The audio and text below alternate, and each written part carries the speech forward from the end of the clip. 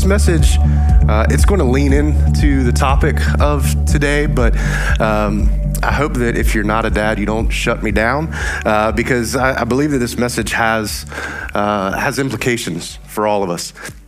As Chris said, I'm campus minister with Campus Christian Fellowship at UNC, which means I get to spend my days mentoring, discipling, helping college students get to know Jesus better, help walk with him a little bit better. But this morning, I get to share with you, and I want to start off with a question. And that question is, who do my children belong to? And that question might instantly be like, well, people don't belong to anybody. But if we just ask the question, who do my children belong to? It's actually a question that our society right now is kind of battling with and struggling with a little bit. And the way that the question is even phrased seems to implicate, they're mine, like there's already ownership in the question that seems to be implied. And plenty of people would say, yes, I agree with that. But on April 24th of this year, President Biden, he was honoring the nation's Teacher of the Year, and he said a quote and added a little bit to it, but there's no such thing as someone else's child. Our nation's children are all of our children. So here's the question, who do my children belong to? Are they mine and my responsibility, or do they belong to everyone? Are they property of the state, if you will, if you wanted to put it that way? In Genesis 22, Abraham is asked to sacrifice his son Isaac. And I think some of us who have been in the church for a while, we have this thing that a Rabbi, David Foreman, likes to talk about called the lullaby effect, where there's things in scripture that honestly are weird. But we've gotten so used to it, or we just think like, oh, it's the Bible. And we just go on and we don't think about how odd some of these things are. If you take time to slow down, this is a very odd story. God has promised Abraham that he would have descendants as numerous as the stars, yet he has no children. God promises that he will have this son, and through a number of twists and turns that we don't have time to go through this morning, finally, at the age of 100 and his wife being 90, they get this promised child, Isaac. And this is a child that you should be protecting at all costs. He's promised you're quite old by the time you finally have this kid. You protect him at all costs. That is until God tells you to take a little road trip and sacrifice him, which makes total sense, right? So here's just a few of the questions that pop up if you take time to slow down with the story. Why would God ask such a thing of Abraham? And why does Abraham go along with it? Abraham is not opposed to arguing with God. If you read the scriptures, Abraham argues with God plenty of times. Why no arguing here? Why is it recorded to show that Abraham is really the hero of this story? When does Isaac know? Does he know? And if he knows, why is he so calm during all of this? Why does an all-knowing God go through the trouble of making this happen when he already knows the end result? Can't he just have a conversation with Abraham? Well, before we address these, let's just push pause for a second. Many of us in this room, we see the world through Western eyes.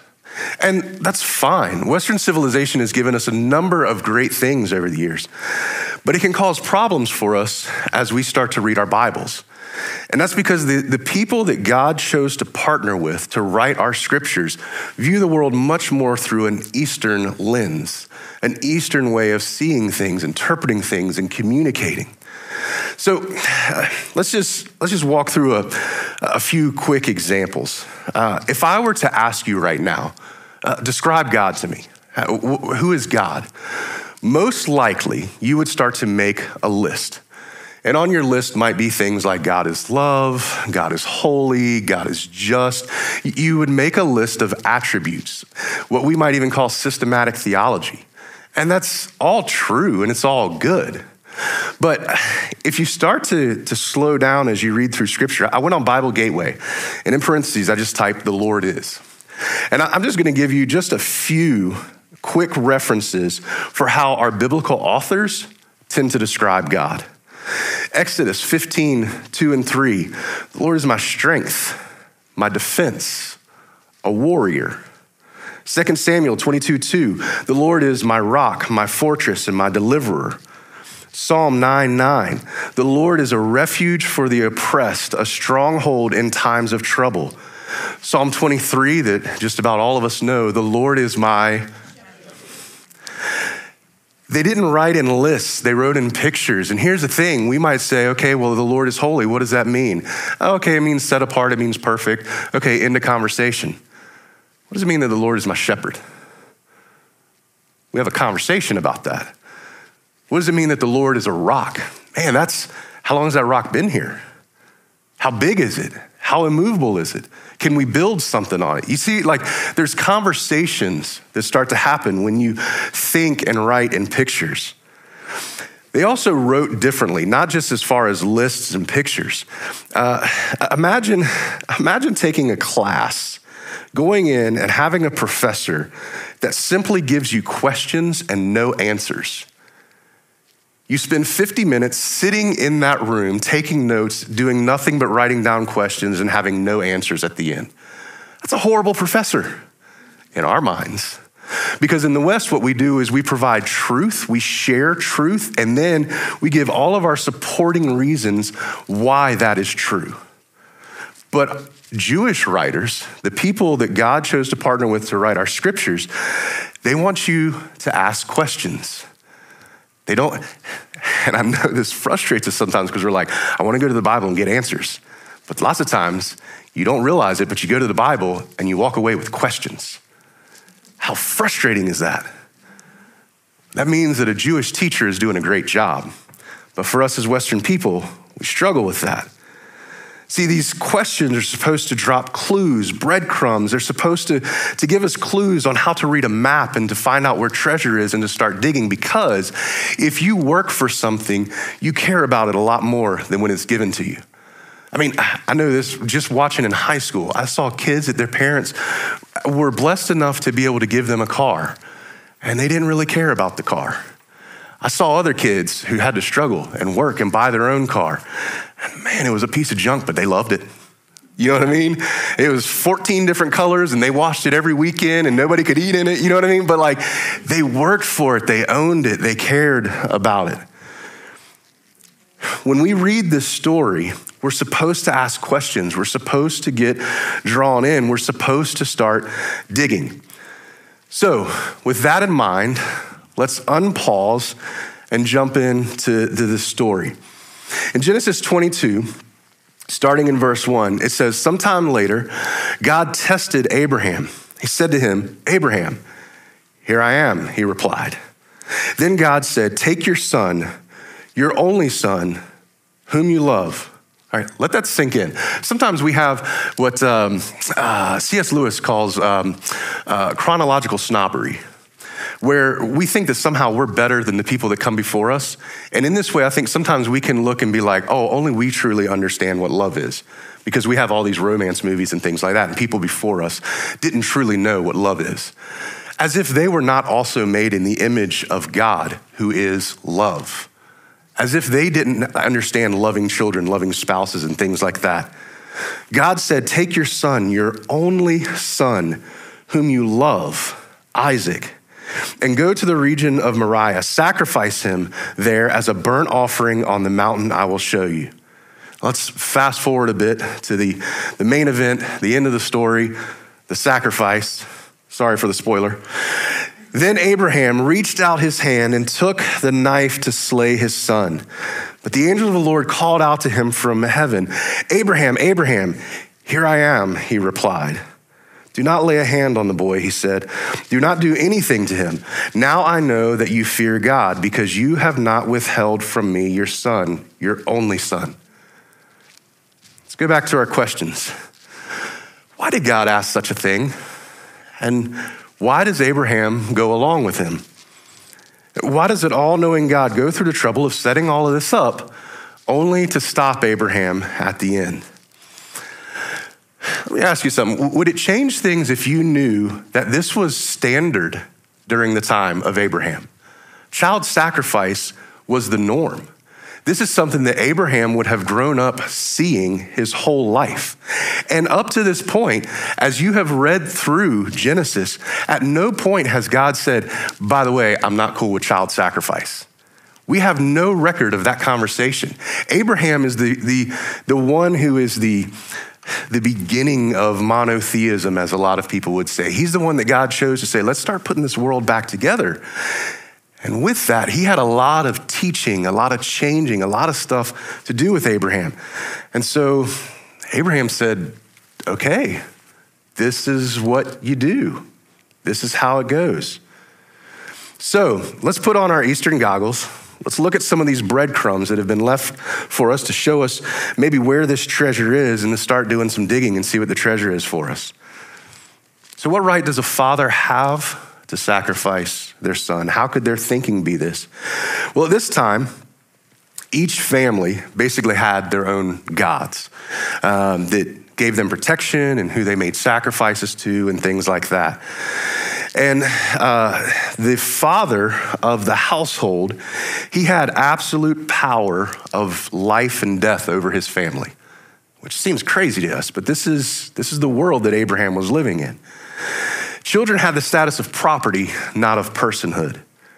Now, think about this. See, I can't reach into your wallet and take out money to put in the offering plate. Why? It's not mine. I don't own it. That would be stealing. But I own the money that's in my wallet. And so I can take the money out of my wallet and I can put it in an offering. If I own my children, then I can offer them to God. See how this is playing out? So who do my children belong to? Imagine with me, if you will, a custody battle. Who gets the child? Now, in your mind, you're instantly probably thinking of things, well, like, okay, you got to figure out where's the best home life going to be, what's going on with the parents, let's do all this story. Let's imagine that somehow all of that stuff is completely equal. That there's no way that you can figure out that one situation is any better than the other. Who would the child go to? Our society and plenty of others have determined that that's the mom. I mean, just look at the percentage of custody battles that go into the favor of moms. And why do we do that? Well, not to be crude, but the creation and development of life based on what the father does, the father's work in it is pretty fleeting. But the mom, she's home for that baby for 9 months. She'll change habits, she'll change the way that she eats, the things that she drinks, all of these things to try and give the child the best chance of success and development as it grows. And then, until the recent advent of formula, after that child moves out of its cozy one-bedroom apartment into this crazy, scary world, she's the source of food and comfort for that child for a while. And what's the father's contribution? 12th century teacher Maimonides, he posed this question. He said, what if there's actually a third parent involved? Plenty of us either have maybe struggled to have children or we know people who have struggled to have children. And that's one of those questions that I have for God that, like, when I get to heaven, like, why? You know what I mean? It is a frustrating thing. But again, not to be crude, but one of the things that this shows us is two people can have all the sex that they want, but if God's not involved in the process, there's no child. There are more than two people in the creation of a child. There is a third parent involved. So what if God were to join the custody battle? I mean, okay, the baby spent time in the mother's womb, but who made the womb? Who is it that decided the gender of the child? Decided the shape of its nose? Decided what talents it would have? Knit it together specifically in the way that they wanted it designed. And not only that, once the child is born, who provides air or causes the heart to beat while they're living? Something that no earthly parent can do. So who does my child belong to? On this topic and the call to sacrifice Isaac, Rabbi Jonathan Sachs wrote this: "What God was doing when he asked Abraham to offer up his son was not requesting a child sacrifice, but something quite different. He wanted Abraham to renounce ownership of his son. He wanted to establish as a non-negotiable principle, children are not property of their parents." See, my kids bear the image of Allison and me. I mean, we see it in their eyes. We see it in their noses, their talents, facial expressions, and girls, I'm sorry, we see it in their height. We see it all over the place, that they are our kids. But there's a third parent. They also are marked with the imprint. They bear the image of God. My children don't belong to me, and they definitely don't belong to you. They belong to God. Allison and I have the privilege and the responsibility to raise them in such a way that as they go through this life, that they shine the image of their Heavenly Father. That's our job, because we don't own them. We are stewards of our children, not possessors, not owners. And the thing is we should not take this lightly, since the Lord is the one who owns them, who they belong to. And maybe if you would say they're on loan, or we have the stewardship. I mean, listen to what Jesus has to say about kids. "If anyone causes one of these little ones to stumble, it would be better for them to have a large millstone hung around their neck and to be drowned in the depths of the sea." Oh, Jesus is so kind and flowery in all of his language and so loving. So you start messing with kids. You get what I'm saying? We don't own them. We're stewards, and we have a serious responsibility. Let's zoom in on Abraham. It's an odd story, but clearly he's supposed to be seen as the hero. I mean, if you read it, you're like, that's weird, but like he did everything he was supposed to do, I guess. I mean, he was tested by God. He was able to show God that, he wouldn't hold anything back, even his only son that he loved. But is there more? What if we dug a little deeper into this story? So a literary device that a lot of our Bible authors use is something called a chiasm. It's something, if you've ever been reading your Bible and you're like, didn't I just read that? Like, it seems to repeat itself often, or it's like written really weird or whatever. You might have just stumbled into a chiasm. A chiasm is where the writing of the section, the end kind of mirrors the beginning in some sort of way. And it's pointing you to a center part, a place where you're supposed to be digging, looking for the treasure. Take a look at this cheeseburger that we're going to put up here. This, for a visual reference, this is a perfect chiasm. All right, well, kind of. We'll get there. But it has buns, top and bottom, a repeating sort of thing. And then you have your probably ranch dressing, maybe mayonnaise. I don't know. We're going to go with ranch. Then on the bottom, there's some ketchup. So we got sauces that are touching each bun. And then at the top, you've got two toppings that come from animals, the bacon and the cheese, which you might say is a treasure. That's where I said maybe it's not a perfect chiasm, but just go with me. And then at the bottom, you've got some toppings that come from the earth, two of them, lettuce and tomato. And based on this picture, you have in the center, hopefully, a perfectly cooked burger, the treasure that you're looking for, all right? So imagine that all of that is wording, all right? It's phrases. If you remember, as we read the story, it starts off with Abraham being called, and it ends with Abraham being called, and both times he answers, "Here I am." Is it possible that we have buns to our chiasm? Is there something for us to search and to start digging for? So in verse 1 and verse 11 is the "here I am" part. And then we'll go to the next section. In verse 6, you have that wood is put on Isaac's back. Well, how would the wood be put on his back? Most likely, the wood would be tied together, bound in some sort of way, and placed on him. Well, in verse 9, you have that Isaac is bound and he is placed on the wood. You see in these connections. We go further in verse 6 and in verse 8. In both of those, we have this phrase, "the two of them went on together." And all of this points to a center of this story. verses 7 and 8. And now that we know where X marks the spot, we know where the treasure is located, it's our time to start digging, seeing what has been left for us. So let's read this conversation, these verses, and see what there is. Isaac spoke up and said to his father Abraham, "Father." "Yes, my son," Abraham replied. "The fire and wood are here," Isaac said, "but where is the lamb for the burnt offering?" Abraham answered, "God himself will provide the lamb for the burnt offering, my son." Now, this might not seem like much. You might be like, that's not much of a treasure. Like, they could do a little bit better, right? But this is the only conversation we have between this father and son in all of Scripture. It's pretty amazing when you think that Abraham is the father of our faith and Isaac is the next one to carry it on.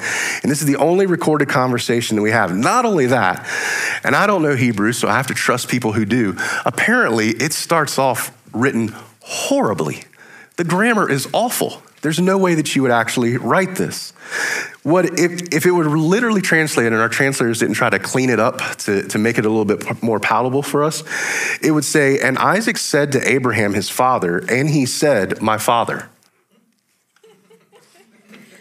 What? What did he say? You know what I'm saying? And here's the thing. Rabbi David Foreman points out, along with the bad grammar, there seems to be this obsession with making sure that we understand that Abraham is Isaac's father, as if we don't already know this going into the story. Now, if this read, "And Isaac spoke to Abraham his father, and he said, 'My father,'" like the grammar would at least be like okay, but it would still be a weird sentence. You know what I mean? So the way that it's written, it's almost like Isaac starts a conversation and then he interrupts that conversation by calling out to his dad. Isaac needs to call out to his father. And here's the thing. In this situation, father might be the last thing that Abraham wants to hear because he knows what awaits them when they get to the top of that mountain. He's taken his only son, the son whom he loves. And why is Isaac stopping a conversation? Is it possible that he started noticing his surroundings? Hey, we have fire, we have wood. We know from earlier in the story that there's a knife. But Dad, where's the sacrifice? Something doesn't seem quite right. There's a reason he needs to call out for his father. This conversation is the center of the chiasm, but is there a center to the conversation? The Hebrew word said shows up 5 times. Maybe there's a center in the number 5. So it shows up 5 times, but our translators, to make things again more palatable for us, didn't use the word said each time. They used different words to be able to make it read a little bit better for us, smooth it out a little bit. So I'm going to read it and highlight these words. Isaac spoke up, or he said, and said to his father Abraham, to his father Abraham, "Father." "Yes, my son," Abraham replied, or said. "The fire and wood are here," Isaac said, "but where is the lamb for the burnt offering?" Abraham answered, or said, "God himself will provide the lamb for the burnt offering, my son." The center said happens to be the point where Abraham probably would want to run away the most.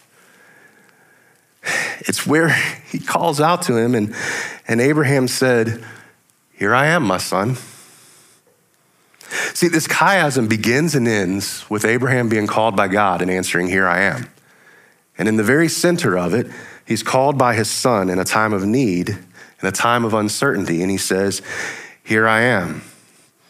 At the center is this kid calling out to his dad. Is this coincidence? Is this because Hebrew lacks nuance in its language and all of it? No, this is very intentional. Given enough time, I'm convinced that every godly parent runs into a situation and can tell you of a difficult time in their journey, in their walk, where God has called them and they have looked and said, "Here I am. I will love, honor, and respect you." And then something pops up with one of their kids. And their kid calls out and they say, "Here I am. I will love, honor, and respect you. Sometimes, though, those paths feel like they're in opposite directions. It doesn't seem like you can walk both of them side by side. And as parents, we pray, we worry, we ask questions, we love, we try to figure it all out. But most of all, we say, here I am. I don't know how to walk these two seemingly opposing paths at the same time. I don't know what to do. But I know this: God has called me, and I'm going to say, here I am. My child is called out for me, and I'm going to say, here I am. I'm not walking away from either of them. And this is what makes Abraham the hero of this story. In the midst of not knowing what to do, he knows the right thing to do. Here I am. As I was researching for this message, I found some things that were pretty interesting. Do you know that Dad's active play style, first off, we play differently, surprise, surprise, but our active play style and slower response time to toddlers and infants when they're experiencing frustrations, it actually helps them in problem solving and developing independence. Crazy. The positive care of dads is associated with positive moral behavior. Also, kids being twice as likely to attend college and 80% less likely to be incarcerated. This one was probably the most mind-blowing to me. In a 26-year-long study, researchers found that the number one factor in children developing empathy was regular involvement with their dad. That kind of blew me away because we're the ones that get the reputation of not having emotions. Yet, the number one factor in developing empathy has to do with our involvement with our children. Dads who have a close relationship with their children are more likely to see them carry on the family's religious practices, where children with absent or emotionally distant dads tend to see God as distant and wrathful, sometimes resembling an absent father. So dads, what do we do with all of this? I mean, I can't tell you, I don't know what journeys you're going to be taking. I don't know what your paths are going to look like, but I'll tell you two sections of scripture that have been a guiding light, maybe you would say, for me. First one is 1 Timothy 4:16.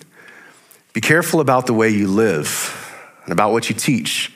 Keep on doing this and you will save not only yourself, but the people who hear you, which are going to include your children. See, if you've ever seen the movie Monsters, Inc., kids are like Roz from Monsters, Inc. Like they're always watching, you know?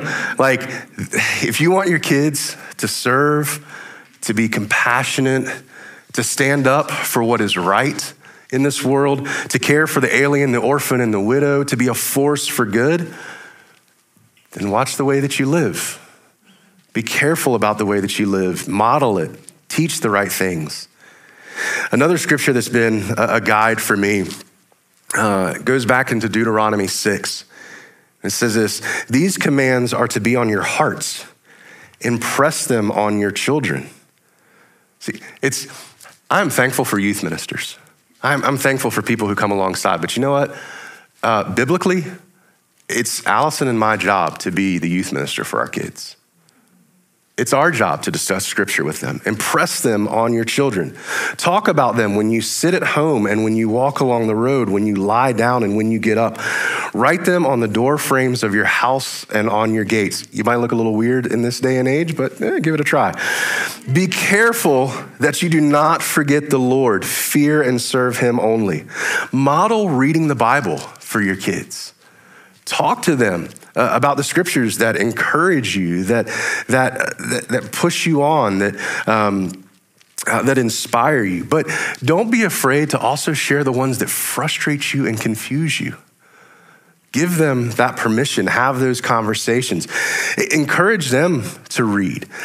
Maybe read along with them. I mean, it doesn't have to be like we're going to sit down every night and we're going to read. But like maybe it's like, hey, this week, what chapters do you want to read? And maybe you do that and you go for a walk or grab ice cream or play a game of cards and you talk over what it is that God had taught y'all to that week.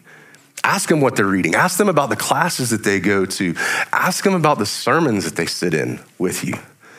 make it normal that you're the place that they go to have those conversations, because they will have them. It'd be so much better to have them with you. But what about when things don't go right? I was one of those kids. My dad was not around for my teen years. And even when I was younger, he was in the Navy and he was out a lot. I was primarily raised by my mom, and I love my mom. I think my mom did a phenomenal job. I might be biased, but she's the best mom I have, you know? But she did great, but there were things that she was incapable of doing. Just not able to be there when I started hitting those teenage years. Thankfully, my friend Sarah Lynn started picking me up for church about halfway through high school for me. And her family always had Sunday lunch, and so there was no taking me back home. I just automatically went over and joined them for lunch.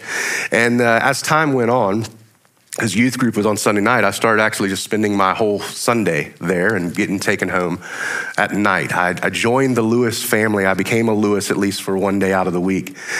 Her dad, Mr. Keith, he was the preacher, and he was weird. I didn't understand. I knew, I wasn't, at this point, 16 years old. I'm not thinking marriage. I'm not thinking kids. I'm not thinking any of that. But I am looking and being like, there's something different about this household. There's something that I want that I don't have. And to watch the way that he interacted with his kids was just, it blew me away. And he retired a few years ago, and I went up and I finally told him, I said, you know, Mr. Keith, I just gotta let you know, I started watching you like I had discovered a new species in the wild. Like, you didn't make sense to me, but I wanted what you had. And for better or worse, my kids don't have the example of my dad to thank for the type of dad that I am today. They have Mr. Keith. That's who I looked to and who I emulated, because not only did I not have another example, but man, that was the example that I wanted and I needed. The list of men that I learned from goes on. I mean, Mr. Buddy, he was always encouraging. And I remember one specific time that in love, he rebuked me in a way that I desperately needed. Dave McCants, he is probably the most confident man I know. Some people might even say on the verge of arrogance. I love him. He was the first guy to ever talk to me about how there were things in the Bible that didn't make sense to him and that he didn't know how to square up with his faith. Really? Mr. Confidence? How does that happen? But I tell you what, man, that was so instrumental for me early on to know I could have a solid faith and still have questions. The two are not exclusive to each other. Jonathan Pointer, I remember one day, he was a weird dude. I remember one day, he just out of the blue said to me, he said, you know, I'll never be rich. And I'm new as a Christian, you know, I don't know this whole thing. And, you know, I'm coming from an aspect where like you strive to be rich, right? That's the American dream. I was like, why? Why sell yourself so short? He was like, oh, no. He's like, I was reading in Proverbs this morning, chapter 30, verses 8 and 9, and I read about how if you're rich, the potential downfall that you might end up trusting in your riches and disown the Lord. And I don't want that to happen. So I prayed that God would never allow me to be rich, and I trust that he's going to answer my prayers. What? Like, who does that? Who takes their relationship with the Lord that seriously, takes scripture that seriously, instantly prays and says, and I know the Lord's going to answer, and then decides to share it with like a 16-year-old kid? We weren't talking about riches. Like, he just out of the blue, man. But you know what? These men, when I didn't have somebody, were the people who gave me all of these examples and all these things that I've carried with me that have helped to shape me into who I am today. See, kids don't ask somebody to be their mentor. Kids don't go, can I follow you? That doesn't happen. They just watch and they take things in. And this is where all of us come in. See, although children belong to God, I believe in the wisdom of the African proverb that says it takes a village to raise a child, or let's put it in church language, we're all part of a body. Some of us are fingers, noses, toes, eyeballs. We're different things. And we all come together to make this thing, to be able to help our kids become that next generation to where hopefully it's not said of us like it's said of Joshua, that after Joshua and his generation passed away, there was no one who knew the Lord. Hopefully we continue passing these things on. So what did we do with this together? I'm gonna give everyone the same next step that I gave the dads. Be careful about the way you live and about what you teach. As a former kid who was always watching, and as a dad who has 2 kids in this church that I know are always watching, I just beg you, watch the way that you live. And not just when you step into here, because you can't fool kids. Watch the way that you're living outside of this building. Watch the things that you believe and you teach and that you say, because they're watching everybody from the greeters to the teachers to maybe their most favorite people, the people who pass out donuts, to tech people, to people on the stage. They're watching everybody and they're taking it all in. It's not just your walk with the Lord that's affected by the way that you live and the things that you believe and that you teach. Strive to be like the Apostle Paul, who knew that people needed an example to follow, where he said to the Corinthian church, follow my example as I follow the example of Christ. And if I can say two last things, one is specifically to the ladies. If you see a guy in this church doing a good job as a dad, as a servant, as a greeter, doing all of these different things, let him know that you see and that you appreciate him. Guys are really simple creatures. And I'm not trying to talk down about us. I'm just trying to give you an insight, because y'all aren't.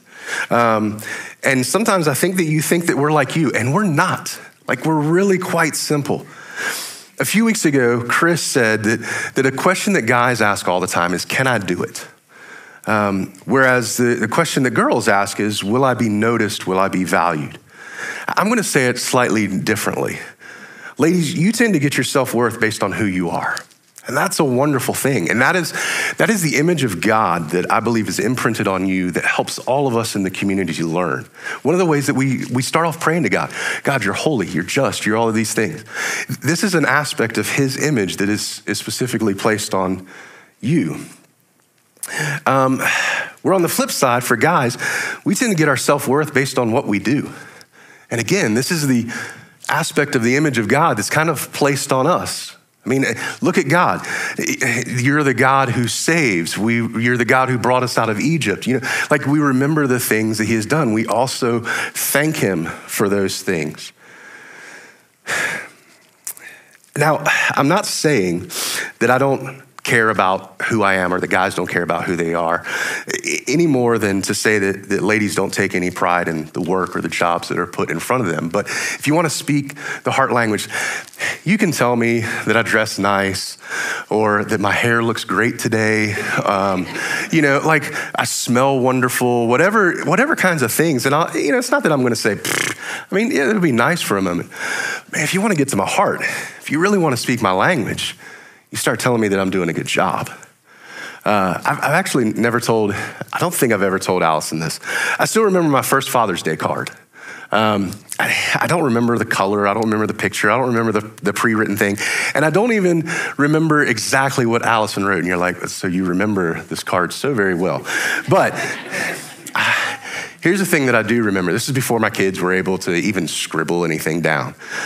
But I remember Allison writing something along the lines of, you're a great dad. Like, I'm glad that you're the dad to our kids. And to hear from one of the people that's the most important person in my life, that the job that I look at as the most important job that I have, that I take the most seriously, that she looked, if she would have said, hey, you could do this better, or you could do this better, clearly, I can. All of us can. That would have gone one ear out the other. But for her to be like, you're doing a great job. I can't tell you the amount of times over the years that I have drawn back on that, where that has pushed me to keep on trying to be a better dad, because I wanted to continue to have Allison look at me and to say, man, you're doing a good job with the most important job that you've been given by God. I'm going to continue to be maybe a little bit vulnerable here. I'll speak for myself, but I don't think that I'm only speaking for myself. I do think that having a number of conversations with the guys, I'm speaking for guys. All of my biggest fears have to do with failure.